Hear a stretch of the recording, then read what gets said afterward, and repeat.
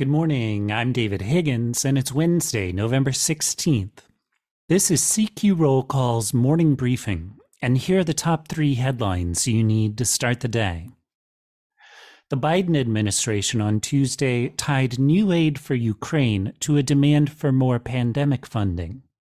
The White House asked for $10 billion to continue battling the coronavirus and other diseases, but that request is likely to face Republican pushback. That could jeopardize passage of the over $37 billion request for additional aid for Ukraine. The overall supplemental funding request comes ahead of another expected request for more money for hurricane recovery efforts in Florida and Puerto Rico. Next, House Republicans voted on Tuesday to formally nominate Kevin McCarthy to serve as Speaker of the House in the next Congress if Republicans ultimately win control of the chamber as expected.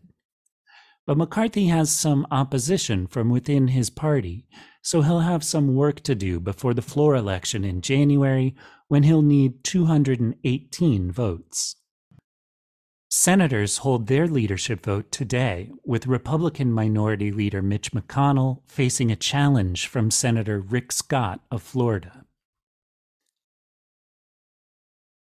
And finally, the House Rules Committee holds a hearing today on a treaty signed nearly 200 years ago, making the guarantee that the Cherokee Nation would be represented in Washington.